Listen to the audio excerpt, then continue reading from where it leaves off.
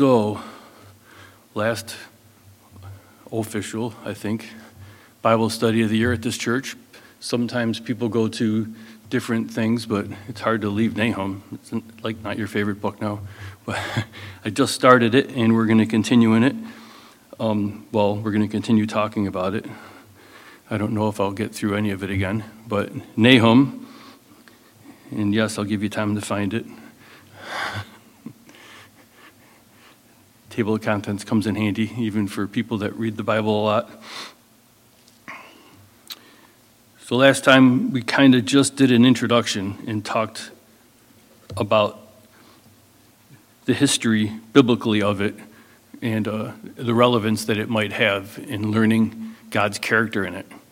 And sometimes I read a lot of scripture, sometimes I read historical things, and I don't want to make you guys feel uneducated that I need to do that, but I was uneducated and I needed to do it. And the Bible says that we're all like-minded, like people. And sometimes knowing the background of things fills in a lot of gaps. And it comes in handy. So why would God be upset with these people? And if you've read Nahum or were here last time I started this book, he's upset.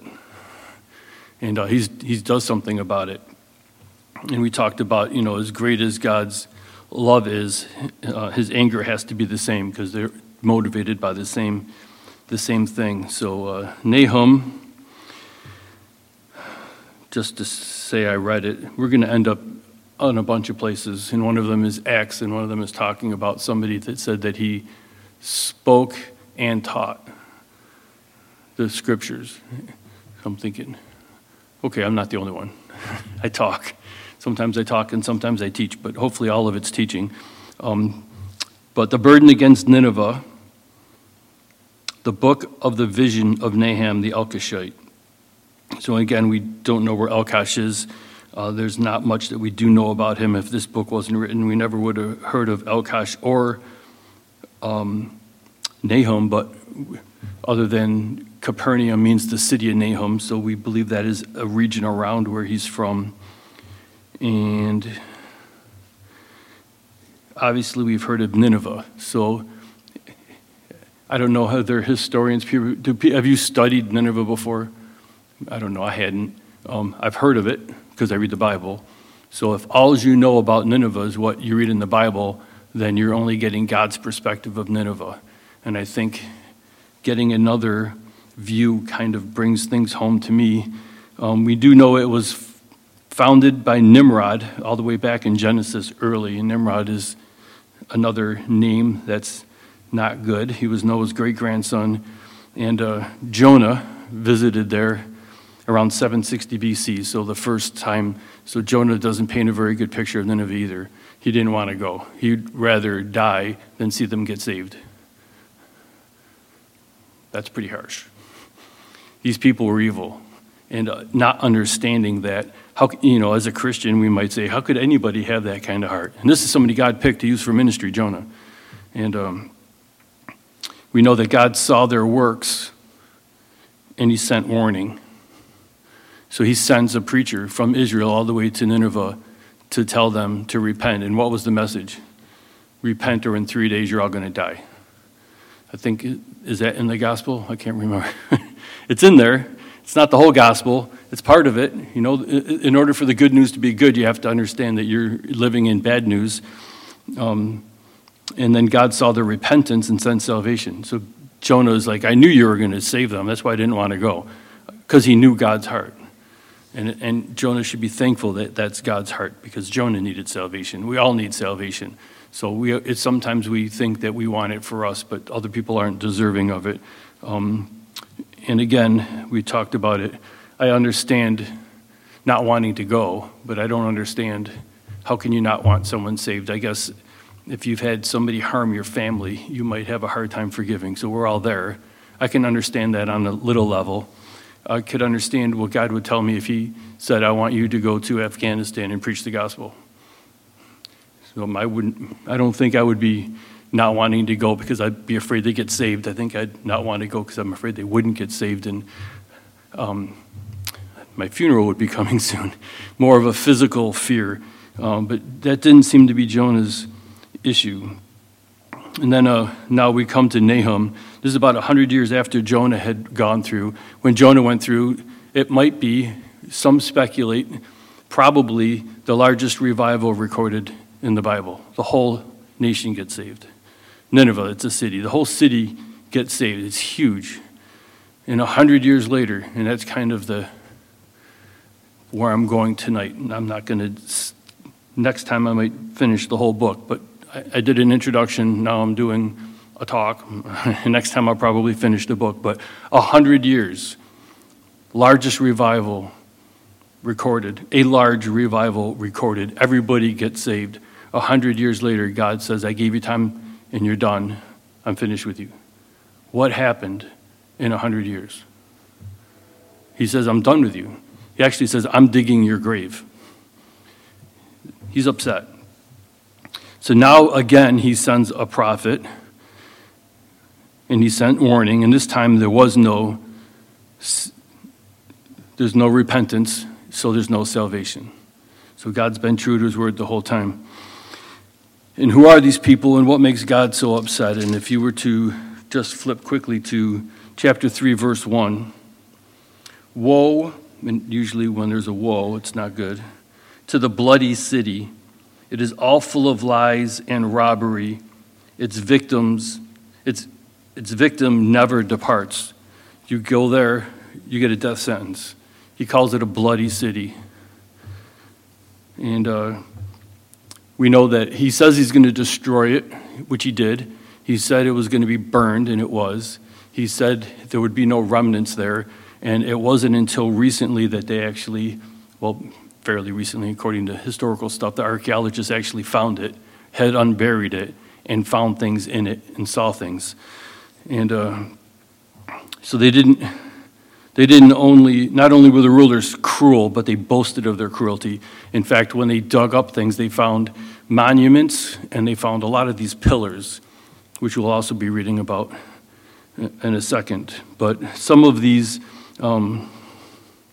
quoted by Boyce, a Bible commentary, has some of the quotes that are on these pillars. One of them is, I cut off their heads and formed them into pillars. They decapitated people and made statues out of them. Another one says, Bubo, son of Buba, I flayed in the city of Arbela, and I spread his skin upon the city wall. So he actually he skinned the person alive. I mean, cowboys and Indians, right? They took scalps off. These guys took the whole body, flayed the whole person. Another one said, I flayed all the chief men who had revolted, and I covered the pillar with their skins. So not only did they kill them, but they filleted them. Not only did they fillet them, they displayed them. God is like, and we would think, I can't believe it, that's horrible. What kind of people are these? Many within the border of my own land I flayed and spread their skins upon the walls. Another says, I cut off the limbs of the officers, the royal officers who had rebelled. Another one says, 3,000 captives I burned with fire. The people in Nineveh, the rulers of Nineveh. 3 more, their corpses I formed into pillars. Another one, from some I cut off their heads and their fingers, and from others I cut off pieces of their noses, their ears, and their fingers. Of many I put out their eyes. And another, I made one pillar of the living, and another of heads. I bound their heads to posts around the city. So it made a statement. And we read of biblical times of people coming in and leaving piles outside. The Babylonians were cruel. It seems hard to compare and match that to the Ninevites. They were a cruel, hard people. And if that's how we're reading it, that's how we see it. And that's how God views it. And in a second, we're going to read some secular history on them. The last time we got into Isaiah 10, and we talked about the difference between discipline and destruction. So if you're a child of God, he'll allow difficulty into your life because he's going to discipline you. But if you're not in Christ, then you will be destroyed. And we read that. God used people, he used ungodly people, he used the Ninevites to chasten his people And he used that as a means of correction because he loved his people and he used it for good. But the people that he used, the Ninevites, heart was wrong in it and they weren't saved. And God then told them, now I'm going to judge you for what you did to my people because you did it with the wrong motive. And you can read Isaiah 10 and it goes through that. So just because you're doing something and you think you're being led of the Lord doesn't mean that your heart's right in it and that you're getting credit for it. You need to know what God's will is and to walk in it.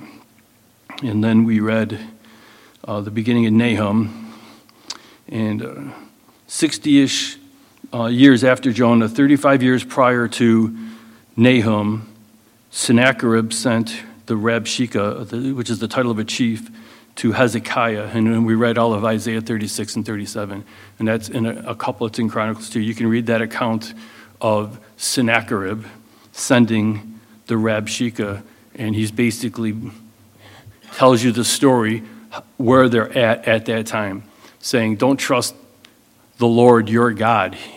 All the other gods couldn't protect you. What makes you think your God's going to protect you? Isn't our God just as strong as him? And then he ended up going back and he died from his sons at a temple. He's an idol worshiper. So we see that less than 65 years-ish after this huge revival, they're idol worshiping. Where's the remnant? The whole city's going to get destroyed. We hear the name Nineveh, we think of violent, we think of idol worshipers, we think of godless people, and we think of Jonah. So the Jews were in a bad place too, many times. So we don't think of that when we think of them because of God. He corrected them. I found an article, it's a little lengthy, I'm only going to read the highlights of it, but I think it's relevant because we need to understand how are we different, our nation. What does God look at when he sees it? I just reminded of when Samuel was coming looking for the next king, and he said, no, no, no. And he said, God, man looks on the outward appearance, but God looks upon the heart. God looks upon the heart. So what does a heart look like? Obviously, if you're an idol worshiper, it looks different. If you're a glutton, it looks different. He sees something of you when he looks at you. And it's kind of funny how we can always look at ourselves in a different light, and other people's sin looks worse. But how many people did the Ninevites kill?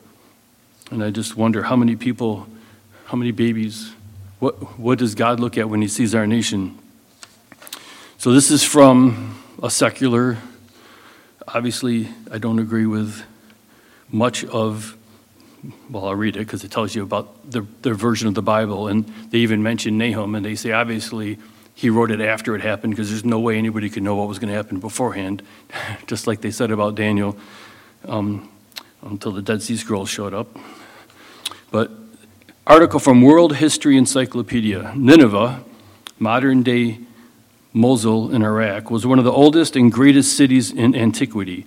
It was originally known as Ninua, a trade center, and would become one of the largest and most affluent cities in antiquity. It was regarded highly by ancient writers, other than those who created the biblical narratives, which cast it in a negative light. The area was settled as early as 6,000 BC, and by 3,000 BC had become an important religious center for the worship of the goddess Ishtar. The meaning of the name is disputed, but most likely relates to the prefix nin or ninya, which often appears in the names of deities, and could have meant house of goddess, or specifically the house of Ishtar, as the city was associated with that goddess from an early date. It came under Assyrian rule during the reign of Shamashi-Adad, but was most fully developed during the Neo-Assyrian Empire by Sennacherib. Among the most famous Assyrian kings and closely associated with the city, as he made it the capital of Neo-Assyrian Empire. Modern scholars also believe that he may have built the Hanging Gardens at Nineveh that were later credited to Babylon. Nineveh is mentioned in the Bible, but most notably in the book of Jonah, where it is associated with sin and vice. Prior to its fall, however, Nineveh was the largest urban city in the center in the world. So here at this time, when Nahum is preaching, it was associated as the largest urban center in the world. It was ornamented by gardens. It had statuaries, parks, and a zoo, and was regarded as a cultural center. The city was destroyed in 612 BC by a coalition led by Babylonians, Medes, which toppled the Assyrian Empire. The Neo-Assyrian Empire, so it goes on and talks about a beginning of it, but we don't need to read all that. The Neo-Assyrian Empire, the last phase of the Assyrian rule in the region, is the most famous of the Assyrian kingdoms, and Nineveh reached its height under its reign of kings. The city grew dramatically in size, grandeur, and fame under the reign of King Sennacherib, who made Nineveh his capital. Sennacherib was the son of King Sargon II, who built his own capital, but he ended up dying and moving it on. He built great walls around the city with 15 gates, created public parks and gardens, aqueducts, irrigation ditches, canals, a zoo, and greatly expanded upon the improved structures of the city. His palace had 80 rooms, and he proclaimed it the palace without rival. And it mentioned earlier about the Hanging Gardens. He also quotes from Christopher Scar, who is an archaeologist. It said Sennacherib's palace had the usual accoutrements out of a major Assyrian residence, colossal guardian figures and impressively carved stone reliefs, over 2,000 sculptured slabs in 71 rooms. Its gardens, too, were exceptional. Recent research by British Assyriologist Stefan Daly has suggested that these were the famous Hanging Gardens, one of the 7 wonders of the ancient world. Later writers placed the Hanging Gardens at Babylon, but extensive research has failed to find any trace of them. Sennacherib's proud account of the palace gardens he created at Nineveh fits that of the Hanging Gardens in several significant details.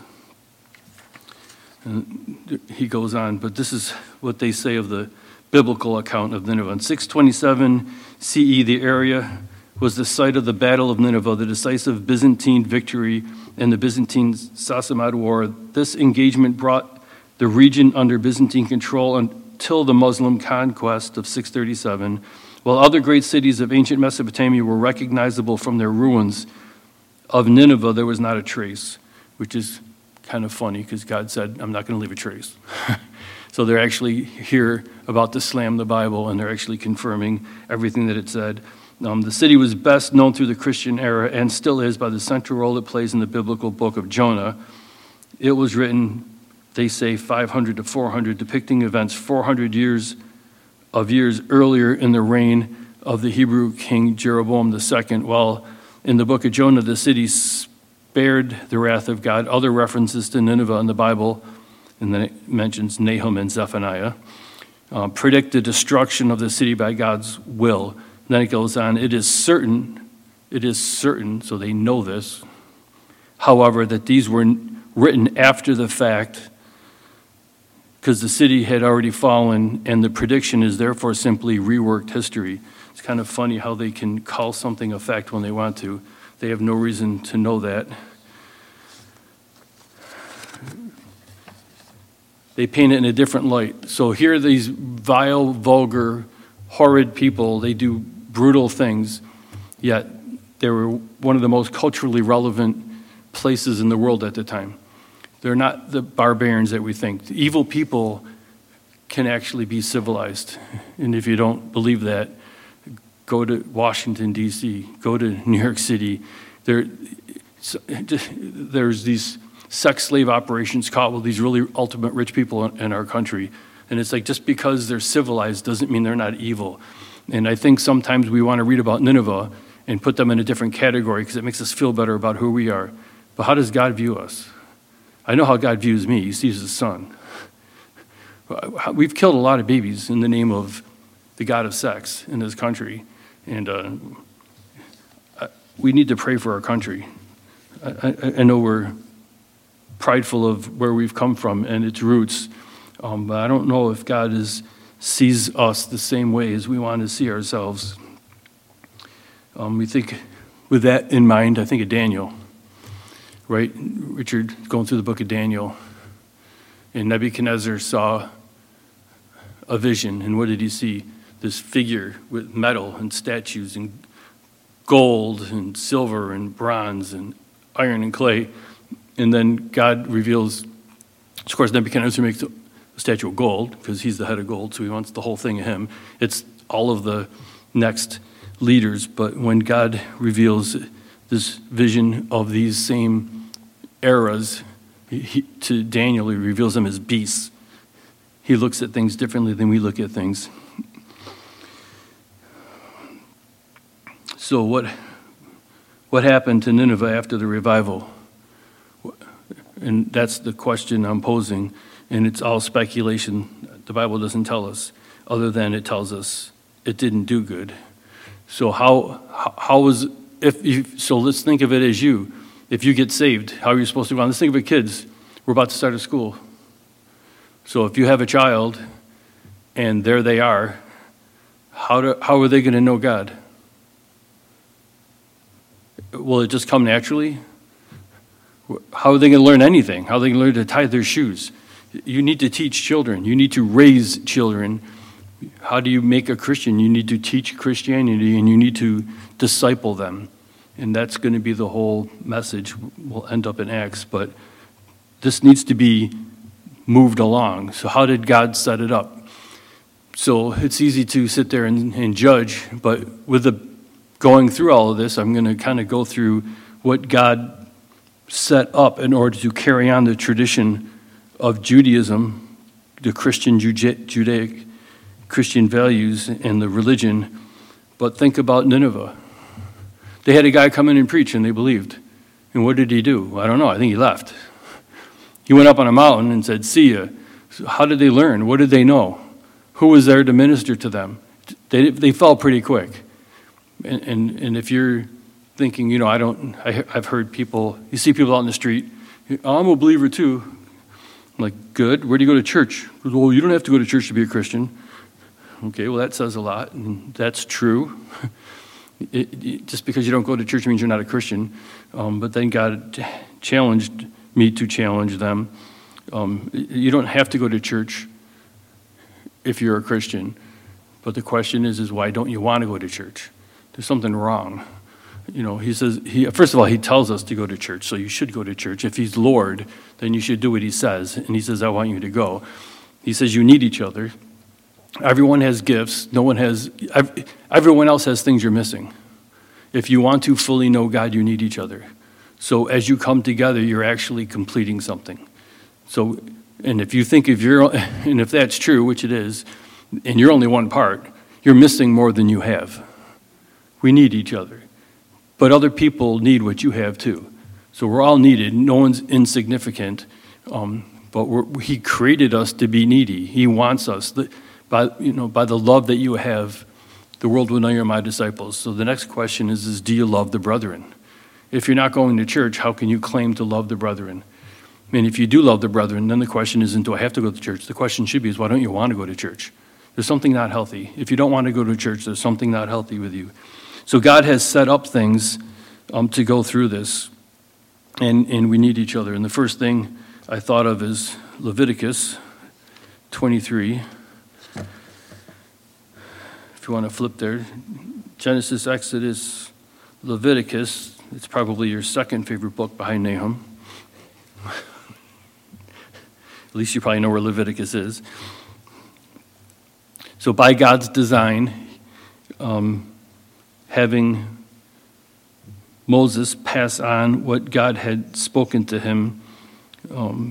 Verse 1, and the Lord spoke to Moses, saying, speak to the children of Israel, and say to them, the feasts of the Lord, which you shall proclaim to be holy convocations, these are my feasts. So there's feasts. We're going to go through. There's a few of them. We're not going to go through them all. This is just an example of what he had set up to do. A holy convocation. What is a holy convocation? Or a holy day, a holiday. Right? And the Lord challenged me in this too. So, verse 3. 6 days shall work be done, but the seventh day is the Sabbath of solemn rest, a holy convocation. You shall do no work on it. It is the Sabbath of the Lord in all your dwellings. Verse 4, these are the feasts of the Lord, holy convocations which you shall proclaim at their appointed times. So there's specific holidays that I want you to be faithful to celebrate every year on a specific time. Verse 5, on the 14th day of the first month at twilight is the Lord's Passover. And on the 15th day of the same month is the feast of unleavened bread to the Lord. 7 days you must eat unleavened bread. On the first day you shall have a holy convocation. You shall do no customary work on it, but you shall offer an offering made by fire to the Lord for 7 days. The seventh day shall be a holy convocation. You shall do no customary work on it. And the Lord said to Moses, Lord spoke to Moses, saying, speak to the children of Israel and say to them, when you come into the land which I give you and reap its harvest, then you shall bring in a sheaf of the first fruits of your harvest to the priest, and he shall wave the sheaf before the Lord to be accepted on your behalf on the first day. So we're going to read, as you read through this, there's 3 holidays that you were required to go to Israel, to the temple, and to celebrate. Why? Because they all represent something. It's physical, it affects your life, and it's teaching. All these are teaching moments. We know that all of these are prophetic. All of these things point to Jesus. Jesus said every single thing written in the Old Testament is written of me, and he goes, it's not enough that I want you to just have a day, but I want it to be memorable. I want it to cost you something, and I want it to teach you something, and I want it to remain. And he actually goes on to say that even the Passover specifically, he goes, no matter where you go, for all generations, you're going to celebrate that.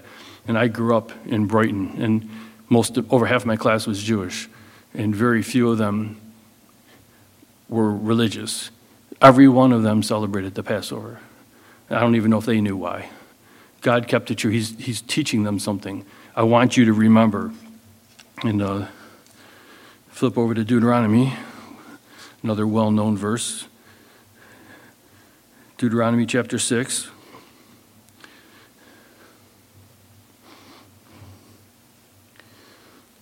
So God says, I didn't want to just do something for you, proclaim salvation, and then hope that you get it. I gave you feasts because I want it in your face. I want it passed on from generation to generation. And I don't want it to go away in 65 years like it did in Nineveh.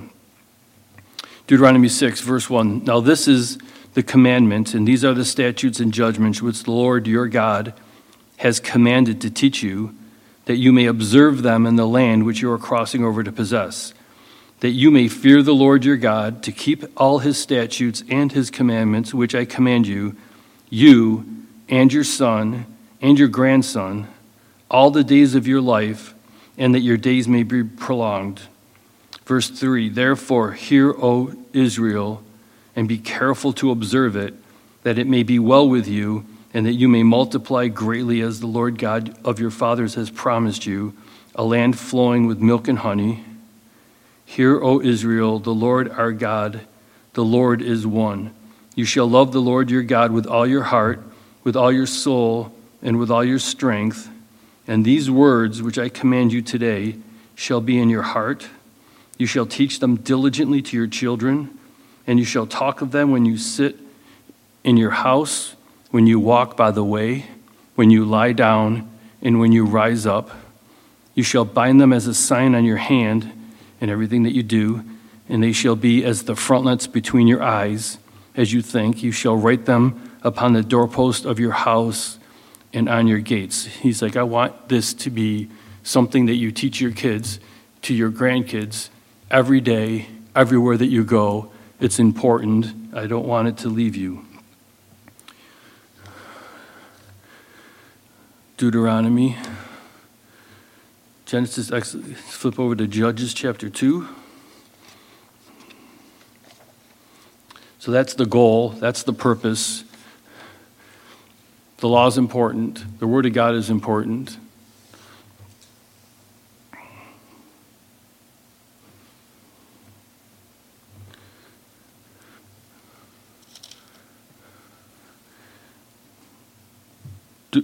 Judges chapter 2, verse 1. Then the angel of the Lord came up from Gilgal to Bacchum and said, I led you up from Egypt and brought you to the land of which I swore to your fathers, and I said, I will never break my covenant with you. He said, I will never break my covenant with you. God will never give up on Israel. It's the only nation he's ever made that promise to. We don't have that hope. We have that hope as Christians. He said that to individuals, but the only nation that he's ever said that to was Israel. Verse 2, and you shall make no covenant with the inhabitants of this land. You shall tear down their altars, but you have not obeyed my voice. Why have you done this? Therefore, I also said, I will not drive them out before you, but they shall be thorns in your side, and their gods shall be a snare to you. So it was when the angel of the Lord spoke these words to all the children of Israel that the people lifted up their voices and wept. Then they called the name of that place Bacchum, and they sacrificed there to the Lord. And when Joshua had dismissed the people, the children of Israel went each to his own inheritance to possess the land. Verse 7, so the people served the Lord all the days of Joshua. So while Joshua was alive, they served the Lord. And all the days of the elders who outlived Joshua, who had seen all the great works of the Lord which he had done for Israel. And I bet you they served the Lord in Nineveh all the days when the king called for a fast and they all got saved. It says in verse 8, now Joshua the son of Nun, the servant of the Lord, died when he was 110 years old, and they buried him within the border of his inheritance at Timnah-Heres in the mountains of Ephraim on the north side of Mount Gaash. When all that generation had been gathered to their fathers, so everyone that was alive when that happened, and another generation, so this is just one generation away from Joshua, arose after them who did not know the Lord, nor the work which he had done for Israel. Then the children of Israel did evil in the sight of the Lord and served the Baals. So even Israel, one generation away, and I mentioned that last time too. God designed it that way. We're always one generation. God doesn't have grandkids. My kids aren't saved because I was saved. My kids need to be saved. Everyone needs to have the Lord as their God. And the church is always one generation away unless we teach our children, unless we go out and witness to this lost world. You think there could have been a better way? God leaves it up to, but he's really smart. So he knows what he's doing. Verse 12, and they forsook the Lord, God of their fathers, who had brought them out of the land of Egypt, and they followed other gods from among the gods of the people who were all around them, and they bowed down to them, and they provoked the Lord to anger. They forsook the Lord and served Baal and the Ashtaroths, and the anger of the Lord was hot against Israel, so he delivered them into the hands of plunderers who despoiled them, and he sold them into the hands of their enemies all around, so that they could no longer stand before their enemies. Whenever they went out, the hand of the Lord was against them for calamity. As the Lord had said, he warned them through Joshua, and as the Lord had sworn to them, and they were greatly distressed. 16, nevertheless, the Lord raised up judges who delivered them out of the hand of those who plundered them. Yet they would not listen to their judges, but they played the harlot with other gods and bowed down to them. They turned quickly from the way in which the fathers walked, and obeying the commandments of the Lord, they did not do so. And when the Lord raised up judges for them, the Lord was with the judge and delivered them out of the hand of their enemies all the days of the judge, for the Lord was moved to pity by their groaning because of those who oppressed them and harassed them. And it came to pass when the judge was dead that they reverted and behaved more corruptly than their fathers by following other gods to serve them and bow down to them. They did not cease from their own doings, nor from their stubborn way. Then the anger of the Lord was hot against Israel, and he said, because this nation has transgressed my covenant, which I commanded their fathers, and has not heeded my voice, I also will no longer drive out before them any of the nations which Joshua left when he died, so that through them I may test Israel, whether they will keep the ways of the Lord, to walk in them as their fathers kept, or not. Therefore the Lord left those nations without driving them out immediately, nor did he deliver them into the hand of Joshua. So we see that we are all like people of like men, and we all struggle with the same things, and we're all prone to idol worshipers. It's just that we believe that we're more civilized. We don't do the things or call them that God. We hide it better, per se. Yet, how does God view us? We're getting there. Psalm 33.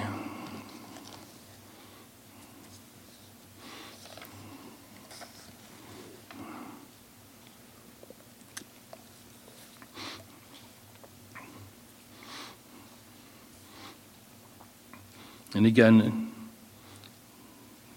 people born in Nineveh, what do they know? They only knew what they knew. And if that's true about people, and we're in this country, we know that we can go that way quickly. What should our response be? Psalm 33, rejoice in the Lord, O you righteous, for praise from the upright is beautiful. Praise the Lord with a harp. Make melody to him with instruments of 10 strings. Sing to him a new song. Play skillfully with a shout of joy. Thank you, by the way, Aubrey. Where we're going. My wife even said, because I told her kind of where I was going today, she's like, every one of those songs fit. So that was totally the Lord. Verse 4, for the word of the Lord is right, and all his work is done in truth. He loves righteousness and justice. The earth is full of the goodness of the Lord. By the word of the Lord the heavens were made, and all the host of them by the breath of his mouth. He gathers the waters of the sea together as a heap. He lays up the deep in storehouses. Let all the earth fear the Lord. Let all the inhabitants of the world stand in awe of him. For he spoke and it was done. He commanded and it stood fast. The Lord brings the counsel of the nations to nothing. He makes the plans of the people of no effect. The counsel of the Lord stands forever, the plans of his heart to all generations. And obviously verse 12 is what brought me here.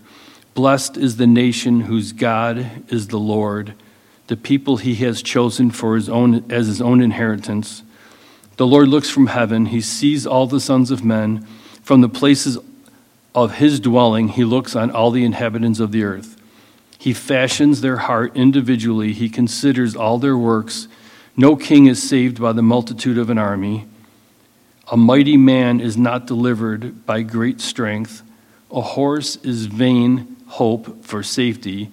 Neither shall it deliver any by its great strength, which he proved to the Ninevites. They were the most feared, vicious, warring nation around, but they are absolutely no match for God.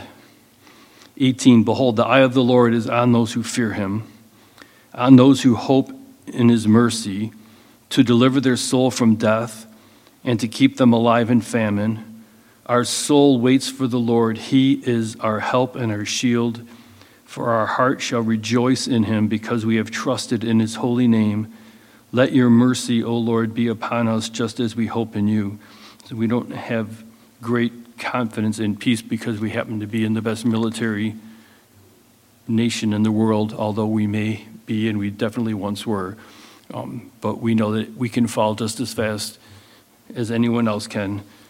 We are no match for God. It's every generation's responsibility and privilege to pass the gospel on to the next generation. You can only give out what you first received. I can't give you mumps if I don't have mumps, nor do you want mumps. I can only take you as far as I can. I remember Pastor Jeff saying that all the time. A disciple can only be as knowledgeable or to the level of the one that's discipling them. So that's why we want to make disciples of Jesus. We want to bring people to him. He can take them as far as they're willing to go. But I can't pass on what I don't have. So for other people's sake, how important is it that we know and that we tell them? What do we know? And all of that came, Acts 18. Now we're finally getting to where I wanted to get to. Acts 18. So how do we pass on this? What do we do as our part?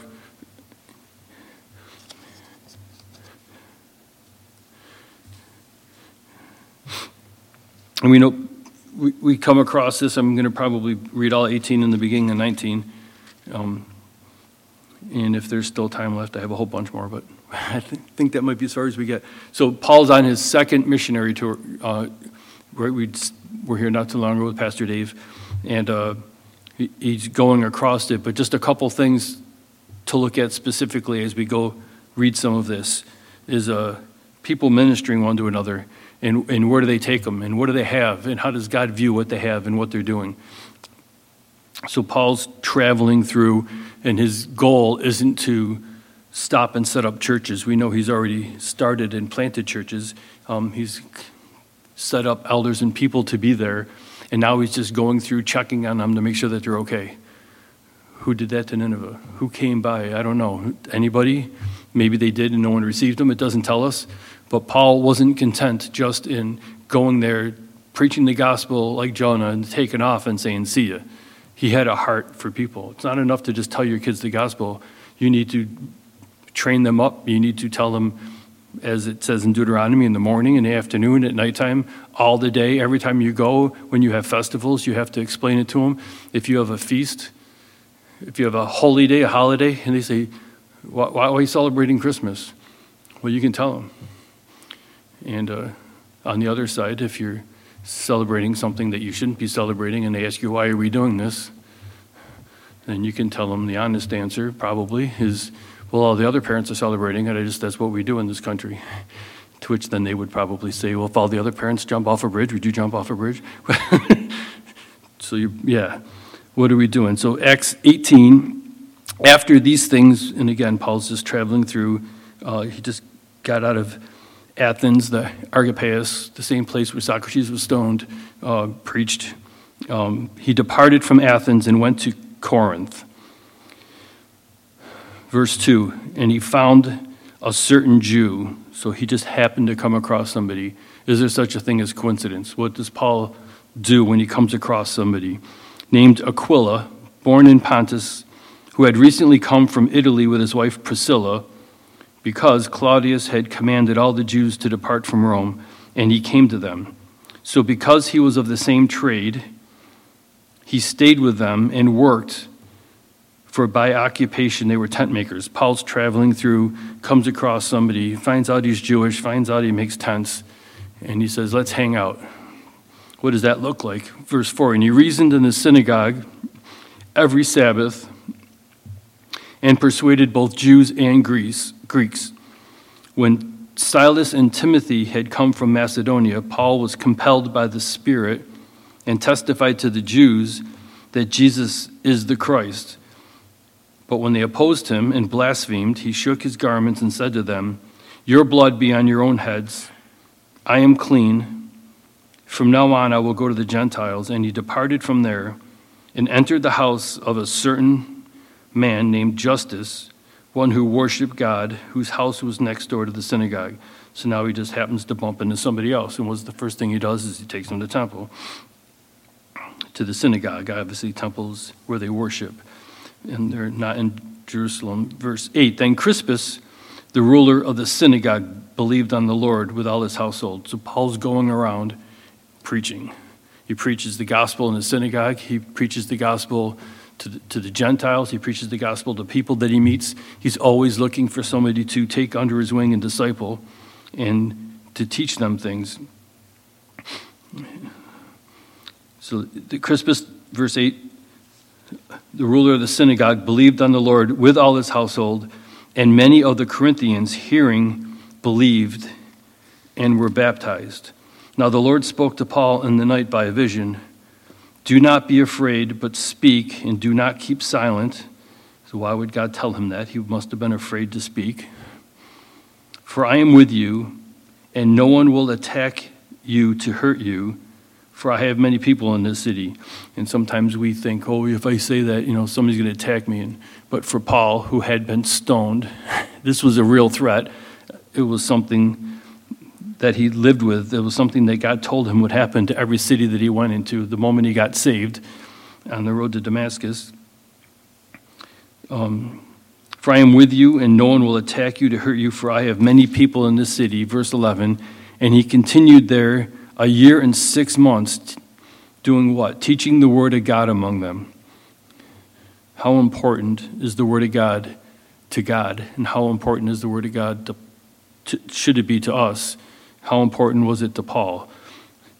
Every conversation that you have, if you have a disagreement with somebody, if you have different theological position from somebody, if you just come up to somebody and they say, you can't believe you're doing that, that's wrong. I can't believe you treat somebody like that, it's wrong. You hurt their feelings. Well, define right and wrong. If it's wrong, what did you wrong? You had to wrong a standard. Where's the standard? Every conversation is going to come back, if you're a Christian and you're defending a position, the position is going to be from the Bible, or you shouldn't be defending it. If you have an opinion, it's because you agree with God and he gave you his mind. And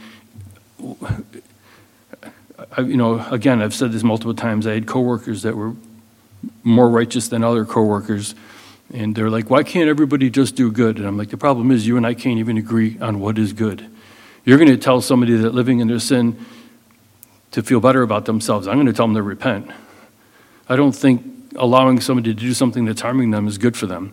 It might make them feel not as guilty, but that's not guilt. When you have a conscience that's telling you something is wrong, you should feel guilty. The right answer isn't to stop feeling bad. The right answer is to repent and come to Jesus. And so he sat there teaching the Word of God. And if you're going to defend a position, I think sometimes we're too afraid to talk because we don't know the Word of God. I don't know the Word of God well enough. Well, first of all, you don't have to know everything in order to give it out. We're going to get to that here in a couple of verses, which is my point. But then the other reason is why don't you know it good enough? Read. What is more important than the salvation of people? And if your unfamiliarity with the Scriptures is the thing keeping you from preaching, then get familiar with the Scriptures.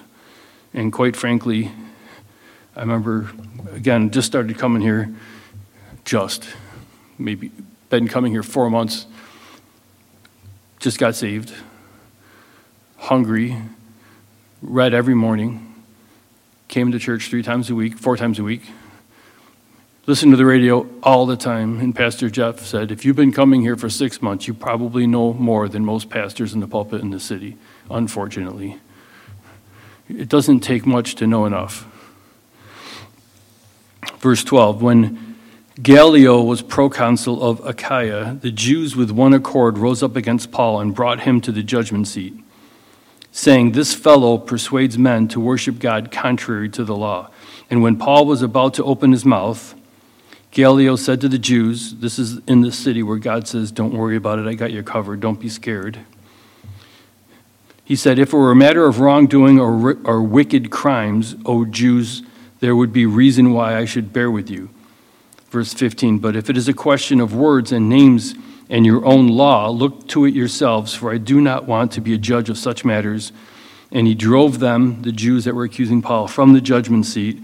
Then all the Greeks took Sosthenes, the ruler of the synagogue, and beat him before the judgment seat. Paul, where's grace? Maybe he tried to stop him, I don't know. But Gallio took no notice of these things. Verse 18, so Paul still remained a good while. So here he is on a tour, spending quite a bit of time here. Then he took leave of the brethren and sailed for Syria, and Priscilla and Aquila were with him. So he had spent time with them earlier, discipling them. Now he takes them with him. He had cut his hair cut off at Cenchrea, for he had taken a vow, and he came to Ephesus. So this is a tour coming back through a place he had already planted a church. There's going to be believers there, probably many believers there already. He wants to know their state and to encourage them. And he came to Ephesus, verse 19, and he left them there, but he himself entered the synagogue and reasoned with the Jews. When they asked him to stay a longer time with them, he did not consent, but took leave of them, saying, I must by all means keep this coming feast in Jerusalem, but I will return again to you, God willing. And he sailed from Ephesus. And when he had landed at Caesarea, he had gone up, greeted the church. He went down to Antioch. After he had spent some time there, and he departed and went over to the region of Galatia, Phrygia, in order, strengthening all the disciples. So we just see here Paul ending his second missionary, and his third one starts kind of without notice. But verse 24, now a certain Jew named Apollos, born of Alexandria. So Alexandria was the cultural center now of this time, highly educated. Its library is renowned. Highly educated, smart guy, well looked upon. You know, I can't think of anything to match that maybe, except this guy went to Harvard or something. And it says he was an eloquent man, a good talker, mighty in the scriptures, so he knew the word of God well. And just in these next few verses, look at how God speaks of what he does. Now, again, verse 24, a certain Jew named Apollos, born at Alexandria, eloquent man, mighty in the scriptures. Verse 25, this man had been instructed in the way of the Lord, he'd been discipled, and being fervent in spirit, he spoke and taught accurately the things of the Lord. So this guy only had received so much, and what he had been given, he went out and gave. He's out there fervently giving everything that he had received, even though he knew only the baptism of John. We'll find out a little bit more about what that means in a couple of verses here. But here's a guy going out, not teaching how we would think it should be taught, but God does not judge him for it. He only knew what he knew, and he gave out what he knew, and God commends him for it. Verse 26, so he began to speak boldly in the synagogue when Aquila and Priscilla heard him. So here's this eloquent, highly educated, smart guy being bold, and this tent maker that spent time with Paul comes up to him. And Aquila and Priscilla heard him. They took him aside and explained to him the way of God more accurately. They're like, so one thing is he was out trying to make disciples, but he wasn't above being discipled. He could receive correction. And if you want to be used by God, you need to be able to receive from God. We're never all there. We all should be discipling, and we all need to be discipled. There was a better way. His information wasn't fulfilled accurately. 27, and when he desired to cross to Achaia, the brethren wrote, exhorting the disciples to receive him. So they spoke highly of him. And when he arrived, he greatly helped those who had believed through grace, for he vigorously refuted the Jews publicly, showing from the scriptures that Jesus is the Christ. So here's a guy, he only knew what he knew. He was still being used. He was teachable, and he was used greater. Chapter 19, and it happened while Apollos was at Corinth. And again, Apollos is now teaching differently because he learned better. And we know the Corinths had a problem, right? If you read the book of Corinthians, you know, they were divided because they had little groups and cults. And, you know, he even said that some are of Apollos, some are of Paul. Some say I am of. So Apollos was well known in Corinth. So Apollos had gone to Corinth, that Paul, passing through the upper regions, came to Ephesus and finding some disciples. So Apollos leaves Ephesus to go to Corinth, and then Paul shows up at Ephesus where Apollos was. And these disciples, we're going to find out, were probably the same one that Apollos had been ministering to. So now we're going to see the effects of Apollos' ministry. And this is people that were taught by Apollos that God highly commended for he giving out what he could, what he knew. So Paul comes, finds them, and it doesn't say why, but verse 2, he said to them, did you receive the Holy Spirit when you believed? Something about these people said to Paul, said, you're lacking something. And we know that Aquila and Priscilla heard Apollos teaching and said, you were lacking something in your teaching. So these people were lacking what Apollos wasn't giving in their teaching. But You don't have to worry about it because God knew that he was going to bring Paul to him, and Paul's going to fill in the gaps. It's a growth period. Nobody learns to run. You got to learn how to stand and then to walk. And they, honest as Apollos was, willing to receive, said to him, "We have not so much as heard whether there is a Holy Spirit." And being saved any length of time, then you're wondering, what was Apollos teaching then? How could you be teaching Christianity and somebody hearing you? But I guess the Lord kind of convicted me on that too. Have you ever witnessed to somebody preach the gospel? If you read Acts 15, if you go through it and you know what the gospel is, you're preaching Jesus Christ and him crucified. So I guess it's not that. If I've spent a day talking to somebody that needed to get saved and discussing with them, somebody might walk up to them later and be like, "The Holy Spirit, isn't that like a force?" They probably wouldn't have a complete understanding of the Holy Spirit either. Verse 3, and he said to them, "Into what then were you baptized?" So they said, "Into John's baptism." And I find that convicting to me.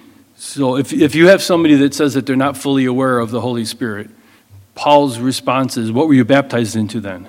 I find that an odd question. Instead of just saying, teaching on the Holy Spirit, he said there's something about being baptized into something that should make you aware of it. So even going through the process of baptizing somebody, which they did commonly right after salvation, they believed the gospel, and then what prevents me from getting baptized? So they were saved already. It wasn't required, but they understood they were going into something. And a lot of it, I think, is not the process of getting wet. It's the process of what that represents. I'm dying. If you're dying, you're becoming alive. You become alive because the Holy Spirit comes inside of you. And when you're submersed into him, I've given him my life.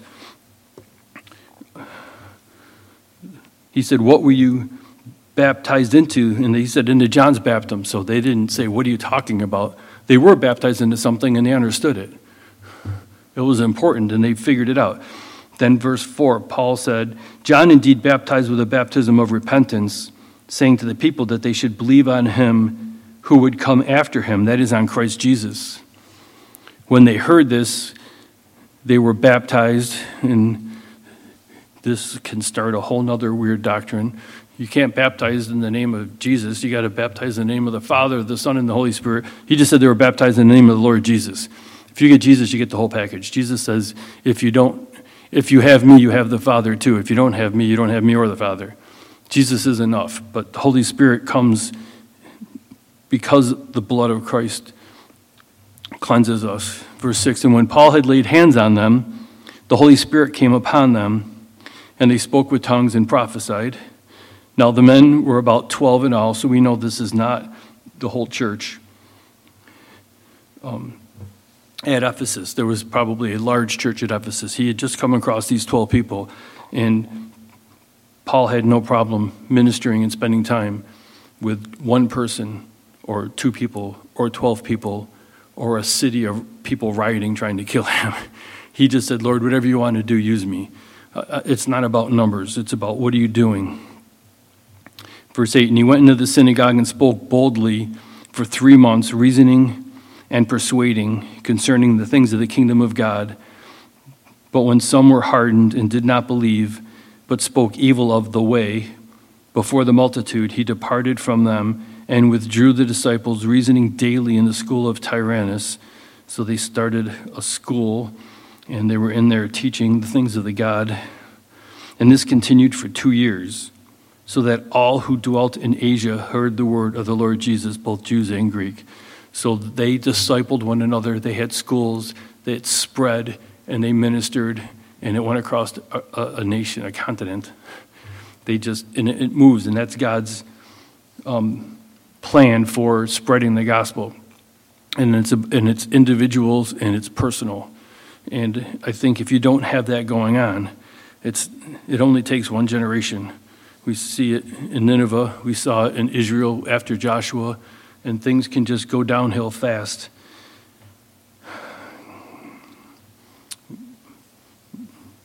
So just to finish real quick, you don't have to turn back there again, but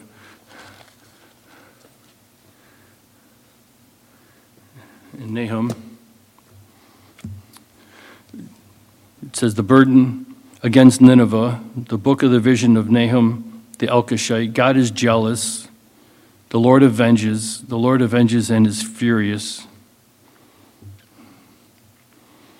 The Lord will take vengeance on his adversaries, and he reserves wrath for his enemies. Verse 3, the Lord is slow to anger and great in power, and will not at all acquit the wicked. And I just want to finish on that, because that should remind us of Isaiah 61. The Lord is good. He's slow to anger. But it says that he will not acquit the wicked. And that's the part that Jesus left out in the Gospels when he walked in after he came out of the wilderness being tempted by the devil, because his time to judge hadn't come yet. But his heart of ministry, read Isaiah 61, read the Gospels. His heart for ministry is to save, is to heal. He's slow to anger. He wants people to know him, and he wants to use us. And it's not only because we're the only means that he has, it's because we need to do it. It's healthy for us. If we're not doing that, then what are we doing?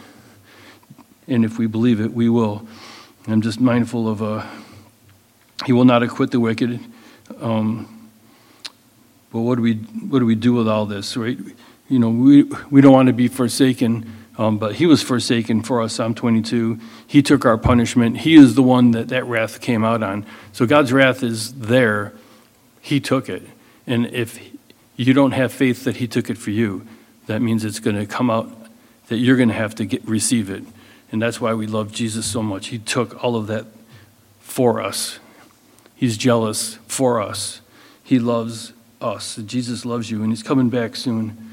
And I don't know, just 2 Peter 3, we're out of time. But if you want to know where are we at, what does the world look like, and what does God want us to do, I think Nahum is a good wake-up call.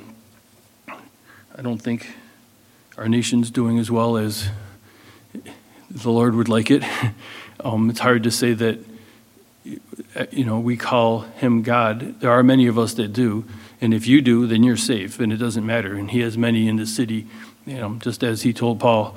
But Father, we just thank you that you're a good God. We don't know where this country is headed, but you do. We know where we're headed, and we know where you want everyone to be headed. We know that you desire and love people, and you rejoice over the salvation of any lost soul, and you want to use us in this process somehow, Lord. So we just pray that we would have eyes to see what you're doing. We'd be more open to what your Spirit is leading us to. We don't want to be, we have heard that there is even a Holy Spirit, Lord. We don't have an excuse for that, Lord. You said if we just pray and ask, how much more would the Father give us, the Holy Spirit? It's your desire that we have him and be filled with him. Lord, we know that he's in us because we're saved and you've shed your love abroad in our hearts, Lord, but we want to be used by you. We want to be equipped by you. So we know we leak, and you just say, just to ask, Lord. So burden our hearts every day to ask that you would fill us, that we would be aware of the opportunities that you're creating for us to share your love with people, to teach our children, Lord, not just to get through the day, but to teach them throughout the day, to teach our neighbors about you as we go, to tell people why we celebrate Christian holidays because of your goodness. All these things that you've designed for your word to go forth, for us to be encouraged, for people to know you, for generations not to fall, for your word to go forth. We just pray that you would allow us to take advantage of those, and we just ask for help because you're a good God and you're slow to anger and you love us. So have your way in Jesus' name. Amen.